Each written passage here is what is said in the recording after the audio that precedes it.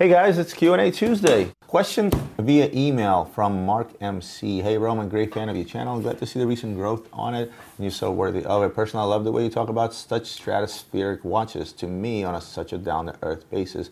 My question, Roman, have you ever sold a Chinese watch? If not, do you think in your lifetime that the Chinese will ever break through the high-end market? Perhaps they already have. I'm not aware of it. What are your thoughts about the Chinese watch industry now and for the future? Best, Mark MC. Of course, I didn't read the whole email. There's some personal things that Mark mentioned, and I did read that, Mark, just so you understand. But let's talk about your question. The Chinese are not just making high-end watches. The Chinese are making high-end a lot of things. They're breaking into the wine industry. They're breaking into the fashion industry. And they are trying to do their best to break into the watch industry, but this isn't something that I don't think ever is going to happen. French wine, right? French has always been the authority in wine. French has always been the best wine, the best champagnes. Ah, the French champagne. Let's talk about watches. Who is it that's known for watches? Yes, there are some German watches that are like Lange & Söhne that are just as high-end as Swiss, but the minute you ask somebody about high-end watch country, Switzerland. The minute you ask someone for best wine in the world, they'll tell you France. Cars, Italy. Germany, right? Best basketball player ever, Michael Jordan. Best boxer ever, Mike Tyson. Again, all arguable, right? Or Muhammad Ali. All arguable, but these are the things that just sort of roll off the top of your tongue. And the Chinese watch manufacturing is not going to be the first, second, or even third thing that's going to roll off the tongue of somebody when they're thinking high-end watches. And that's just the way it goes for any industry out there. And unfortunately, as much as the Chinese will try to push it, they will never sort of reach number one. That's why, you have Rolex, and there's never going to be another Rolex. Just like there's never going to be another champagne. Many other countries in the world make what's called sparkling wine because it's obviously not from the Champagne regions, but there's only one Champagne, friends, and the champagne from there will always be the champagne. It will always be considered to be best. It's always been celebrated for its excellence. If you're going to think champagne, you're going to think French. And that's just the way it is. There are high-end Chinese manufactured watch brands out there, but they're just not recognized worldwide and don't roll off the tip of somebody's tongue. So I hope that answers your question. Next question from Ryan Kelly. Roman, great show, long-time viewer. Thank you. I had a question regarding assessing the quality of bracelets. Can you explain how and why some bracelets hold their quality while others begin to stretch? More specifically, why do some watch brands stretch over time while others don't? Is it due to oxidation of metals, the incorrect fit of a watch, or other reasons? Thanks for your help. Very simple question, Brian. It's due to the flaw of the design of the bracelet. If you look at some of the older Rolexes, they tend to turn into rainbows, and that's due to the design of the watch. Multiple links that are held by one center link, and that's all that's holding them in place, right? It's sort of like this concept right here, right? And all you have is this middle piece, and it's always moving and flexing, right? Over time, Rolex has improved greatly on their bracelets. They now have these ceramic tubes that go between the screw and the link, giving it that extra strength for the stuff not to stretch. So if you take a much older Rolex versus a much newer Rolex, and let's say they're both new old stock, the quality of this bracelet will be much nicer than of the other. Look at some of the old rivet style bracelets from some of these vintage Rolex, like the one I had on my Pepsi GMT, right? That's an extremely flimsy bracelet, and that's due to the design. Nothing to do with oxidation. Obviously, wear over time, define time. Define an error. If you look at some of the older bracelets, they'll wear out much faster than some of the newer bracelets because they're made better. They've learned over time. But for the most part, it's due to the flaw of the original design. I'm not so sure that going back 50, 60, 70 years, watches weren't as popular, weren't as hot, and weren't as expensive per se. I don't think they look to the future in regards to these things lasting that long. My rivet bracelet on my Pepsi GMT is 60 years old. I don't know if at the time Rolex made that, it was meant to last 60 years, or maybe it was meant for the bracelet to be replaced because it was fairly inexpensive back then, considering the whole watch was a couple $100, right?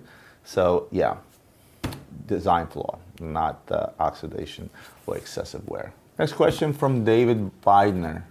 Roman, in this video you mentioned you had a Vacheron pocket watch that was difficult to sell despite Vacheron being a big brand. With regards to modern watches, I'm interested to know how Vacheron is viewed by yourself and the industry in general.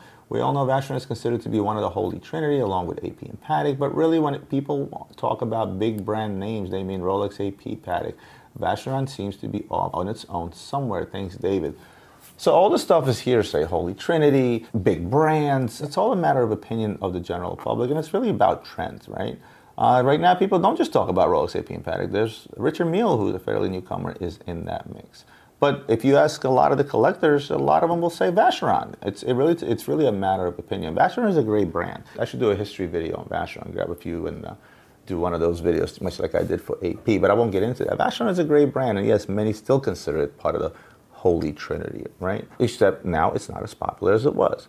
Go back 3, 4 years, 5 years, you couldn't find a Vacheron.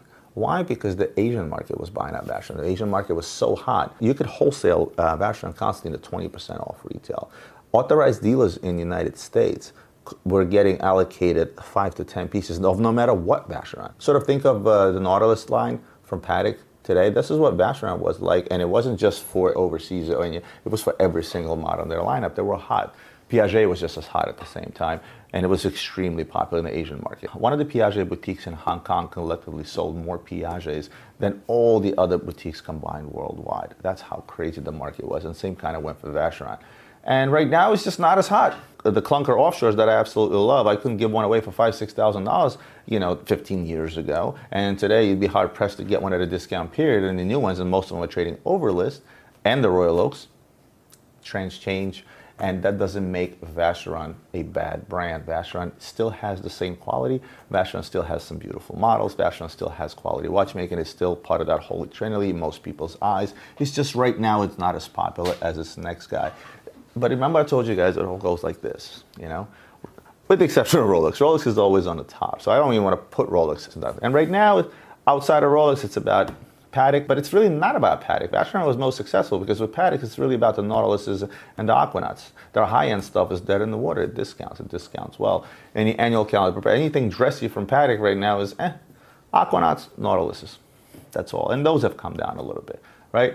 AP, arguably can say the same thing, Royal Oak Offshore. But then again, if you look at percentage of the branded lines, right now they have the Royal Oak, they have the Royal Oak Offshore, they have the Millenary, they have the Code 1159, right? Royal Oak and Royal Oak Offshore makes up half of their lineup. So they're doing well when it comes to that. Richard Mille is probably the only one I can say where everything sells, especially including ladies' pieces. That's how you know you're doing really, really well, when your ladies' pieces are selling at full pop. And over list, because again, ladies' pieces sell much less versus men's pieces. We talked about this before. So don't worry about Vacheron. I'm certainly not worried. They've been around for a long time. And Vacheron was born in 1755. They became part of the Richemont Group in 1996. Neither Vacheron nor the Richemont Group is going anywhere. It's a brand that's here to stay. If you love Vacheron, get out there, buy them, enjoy them. Don't worry about what the public has to say or whether or not it's in the circle of trust or out of the circle of trust or the Holy Trinity, whatever you want to call it. Hope that answers your question. Very good question from Daniel, CEO. Hi, Roman. Great content as usual. I have watched most of your videos and wanted to thank you for sharing your knowledge. I was wondering what you can tell me about white gold watches. Why are they relatively unpopular compared to steel, yellow, rose gold model? Could that be due to the weight of the watch or the look or other reasons? I'll tell you the main reason, and probably the only reason. When people buy fancy things, cars, watches, clothes, jewelry, big houses, human nature wants to show it off. Very difficult to stay humble. But you can still stay humble to show things off in a very simple manner. But for the most part, when people are buying gold watches, they want others to know that it's a gold watch, and they want to see a gold watch on their wrist. I'm wearing a white gold Daytona. And then from here, you can very well just say, hey, Roman, you're wearing a steel Daytona, right? There's still little nuances and difference that you have to look close for to know that it's actually white gold. Yellow gold, rose gold. As far as yellow gold and rose gold, this is where you're able to really say, hey, I am wearing a gold watch. I'm wearing a gold Rolex AP or whatever it might be, because you can tell from afar that you're wearing a big gold watch. So if I took 10 guys and I gave them the same gold Rolex, yellow gold or white gold, and asked the 10 a question, which would you rather wear? I think probably 8 out of 10 will pick gold. Why? Because they want to wear a gold Rolex. A lot of guys are also saying, I don't want to wear white gold because it looks like steel, which is more to my point, right? And those that say, listen, I want a white metal watch. Why am I going to waste my money on white gold and pay 3 times the price when I can get seemingly the same watch in stainless steel that looks more or less the same? Most manufacturers will differ the models out. You'll be able to tell what's white gold, what's not white gold, right? For example, they won't manufacture a stainless steel counterpart to the same watch that's manufactured in white gold. But there are some instances where white gold looks pretty much the same as the stainless steel. And this is where the guys will say, well, why am I going to waste that money? I can just buy stainless steel if I want a white metal. Or some guys will get even snooty and say, you know what, I want to stay humble, but I want an expensive watch. Let me go the platinum route. But even then, majority of the companies out there will make these subtle changes where those that know will know it's a platinum watch, like blue dials, blue straps. If you're wearing a white metal blue dial Rolex President, odds are it's a platinum watch, right? The easiest answer I can give you is people that buy expensive gold watches, they want to see a gold watch, and they also want others to see that it's a gold watch. And with white gold, that's not the case, because most people will think it's a steel watch. Hope that answers your question. Here's a good one from Fanil Parekh, whose questions I have answered in the past. I like this. Roman, list a few of your hits and misses. Watches, deals that you regret financially, and the times you hit a jackpot, like a top 3 hits and misses. I enjoy your videos, and a thumbs up for Ian. Thank you, Fanil. I can give you top 3 hits, and financially, the biggest hit came through was when I sold a first highly complicated watch, a watch that I never had in stock. I couldn't afford to have in stock. It was a Skyman Tourbillon that at the time traded to the tune of $1,350,000. That was the first time I made over $100,000 on any single transaction. And it wasn't the current Skyman Tourbillon. It was its predecessor in platinum. And it was a back-to-back hit. I sold one in platinum and I sold one in rose gold back-to-back, because once I sold the platinum, I had enough rapport to deliver these big pieces. I went and sold the rose gold. And I tell you, my knees were shaking because it was quite the scare. It was the first huge, humongous deal I've ever done. Both myself and Art, that was partners with me at the time, we were both somewhat scared. That's number one. The second hit, it's not just a financial hit, but it's who I got to meet. I managed to sell a watch to a very well-off individual financially. He was number 600-something on a Forbes list, which makes him a billionaire. And it was the experience that I got while I was selling the watch of the person who is worth buku dollars, and how humble that individual was and how nice he was. I met people that he could afford 100 or 1,000 times over, that had a little bit of money, that acted like complete fools buying an expensive watch and showing off. And it was the experience of meeting such a smart individual, an individual that has achieved so much in his life, and not just financially. And that's another big hit, is having to meet the people behind these expensive items. And never mind the fact that I made $50,000 on that watch, let's say.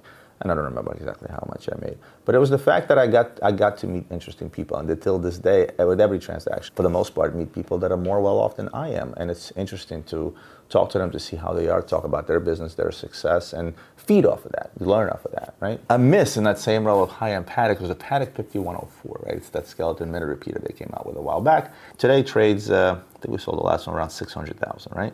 At the time it came out, and that's about what it retails for. At the time it came out, that watch was trading at $1.2 million. This was right before the crisis of '08, and everything was through the roof. Diamonds, watches, Pateks, limited APs, and high-end Pateks was specifically hot at the time. A 3939, which is a billionaire's, they call it a billionaire's Patek, and the reason for that is because this tiny little 36mm thing, minute repeater tourbillon, that you can't really tell that that's an expensive watch. It looks like a $2 watch, very incognito. That thing was trading at $500,000 to $600,000. Today they're $250,000 to $300,000, just to put it in perspective. But every minute repeater or any application piece that I talked about in the past from Patek was trading almost at double its retail value, because people were buying those things up. A lot of people in Russia were buying them up. There was a lot of money in Russia at the time. A lot of places in the world were booming. The economy was great. It was at its peak, remember, right before the crisis. It happened here in the US. Skyman Tourbillon in platinum at the time traded as high as $1,650,000, you know, which was $650,000 over its list value, more. I think it was 900,000 list at the time. So 5104P just hits the market. I get a phone call from a guy in Moscow who I know of. He has heard of us, and again, we weren't really that big at the time. Again, a piece we could not afford, me and Arthur. And he goes, I need a 5104. I'm like, I know such and such. They know you. They said, you're a good guy. Can you find me a 5104P? I'm like, sure, no problem. Give me a day or so. Like I had any idea where to get this watch. Called a few dealers that I know deal with this kind of stuff. Lo and behold, I found one for $1,150,000. And I called them up. I'm like, listen, I found one, but the price is ridiculous. It's damn near double retail. It's double retail. You know, I quoted him $1,250,000. He goes, I want it. I don't care. My client needs it. It doesn't matter what the price is. Send it. I'm like, okay, well, send me a wire. I'm not in a position to take those kind of risks. No problem. Gets the money over in a few days. I go out, I buy the watch, I send it to him. He's happy. As the watch is still en route to him, calls me again. It's like, I need another one. I'm like, okay, now I know it's mission impossible. So I was like, there's no way. This is probably the one of 3 that has come out so far. I can't think of another one. He goes, just try. I'm like, okay. Called the same person. I said, what are the odds of me getting another one of these? He says, there's one guy that has one. He's a billionaire. He got the watch from Patek. He doesn't really obviously care for profit on this watch, even if he makes $500,000. But nevertheless, let me ask him. Maybe he's not that in love with the watch. Lo and behold, I get lucky. The person says, yeah, I do want to sell it. And listen, just because you're a billionaire, who doesn't want to take a $500,000 profit on anything? All right. Again, same price, $1,150,000. I sell the watch to a guy for $1,250,000. And I tell him, okay, I need to give a deposit to this person. Go ahead and send me a deposit of $250,000. I'll go put that deposit down so I can secure the watch. The guy goes, it's not a problem, but I'm out of town. I'm only going to be able to send you that wire in a week's time. Do me a favor, put up your own deposit. Don't worry, I got it. And I remember, I'd never even seen this guy in person. I know of him. I know he's a big guy in Moscow. I technically wanted to do business with him because I knew this guy was huge and he could certainly buy a lot and he had a lot of money to spend. This is something that I wanted to really achieve, doing business with this guy. But I broke one golden rule. I got greedy and I overlooked what would happen if this guy doesn't pay me. And in our business, I told you guys before, it's all about, your word. Your word is key. And oftentimes you get guys in our business that are so big and they get so big, they don't give a shit what their word means because everybody and their mother is lining up to do business with them, right? Which was the case with this guy. And I said, okay, well, listen, this guy just sent me $1,150,000 for the one watch that I delivered him. Obviously, he's gonna send me a deposit in a couple of days. I knew that he was traveling for a fact, and it's like, okay. I went and gave a $200,000 deposit towards this watch, which was a huge chunk of change for us at the time. A few days go by, I called the guy. I'm like, hey, where's my deposit? I really need to start buying out the watch. When are you sending the wire? He goes, oh, you know what? I'm not gonna buy that watch. I'm like, why? I was like, it's like my client changed his mind. He doesn't want it anymore. I'm like, okay, well, how's that my problem? You committed to me on the watch. He's like, yeah, whatever. I don't really care. In a nutshell, told me to go scratch. Long story short, I went back to the other guy. I'm not the guy not to keep my word, and I ended up losing a $200,000 deposit, which was a humongous hit for me at the time. We weren't really, really happy about it. Theoretically, I was supposed to buy out that watch, but the guy I was dealing with kind of knew that I wasn't going to be able to. But lo and behold, the deposit was kept, and I was out $200,000, and that was probably the biggest hit that I took in that same realm of selling these high-end pieces. Other hits. Arthur was bitching and moaning at me when we just first started out. I would take $5,000, $10,000 sometimes and buy some vintage Rolex and put it away in a safe, buy and put it away in a safe. And he was always, why? I said, listen, at the end of the day, it's not something that we feel, let's say on a monthly or bi-monthly basis, is an extra $5,000, $7,000, $10,000. And I was doing safe things. I was buying steel Daytonas, I was buying steel subs, I was buying vintage pieces that weren't already somewhat old but still reasonably priced. I was trying to stick to that up to that $10,000 price range so that it wasn't felt from the bottom line.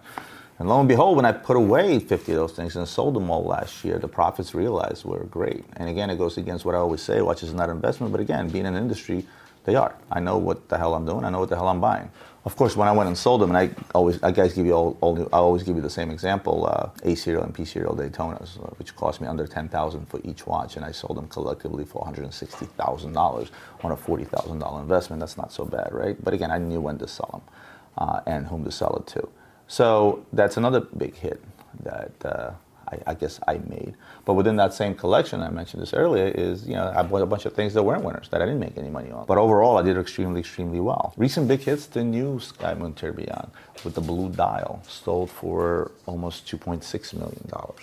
I'm not going to mention how much money I made, but I made a decent chunk of money. Perpetual minute repeater Patek, another one for $600,000. So we do tend to sell big pieces. I often show you guys big pieces on my show because that's what we specialize. We sell high-end pieces.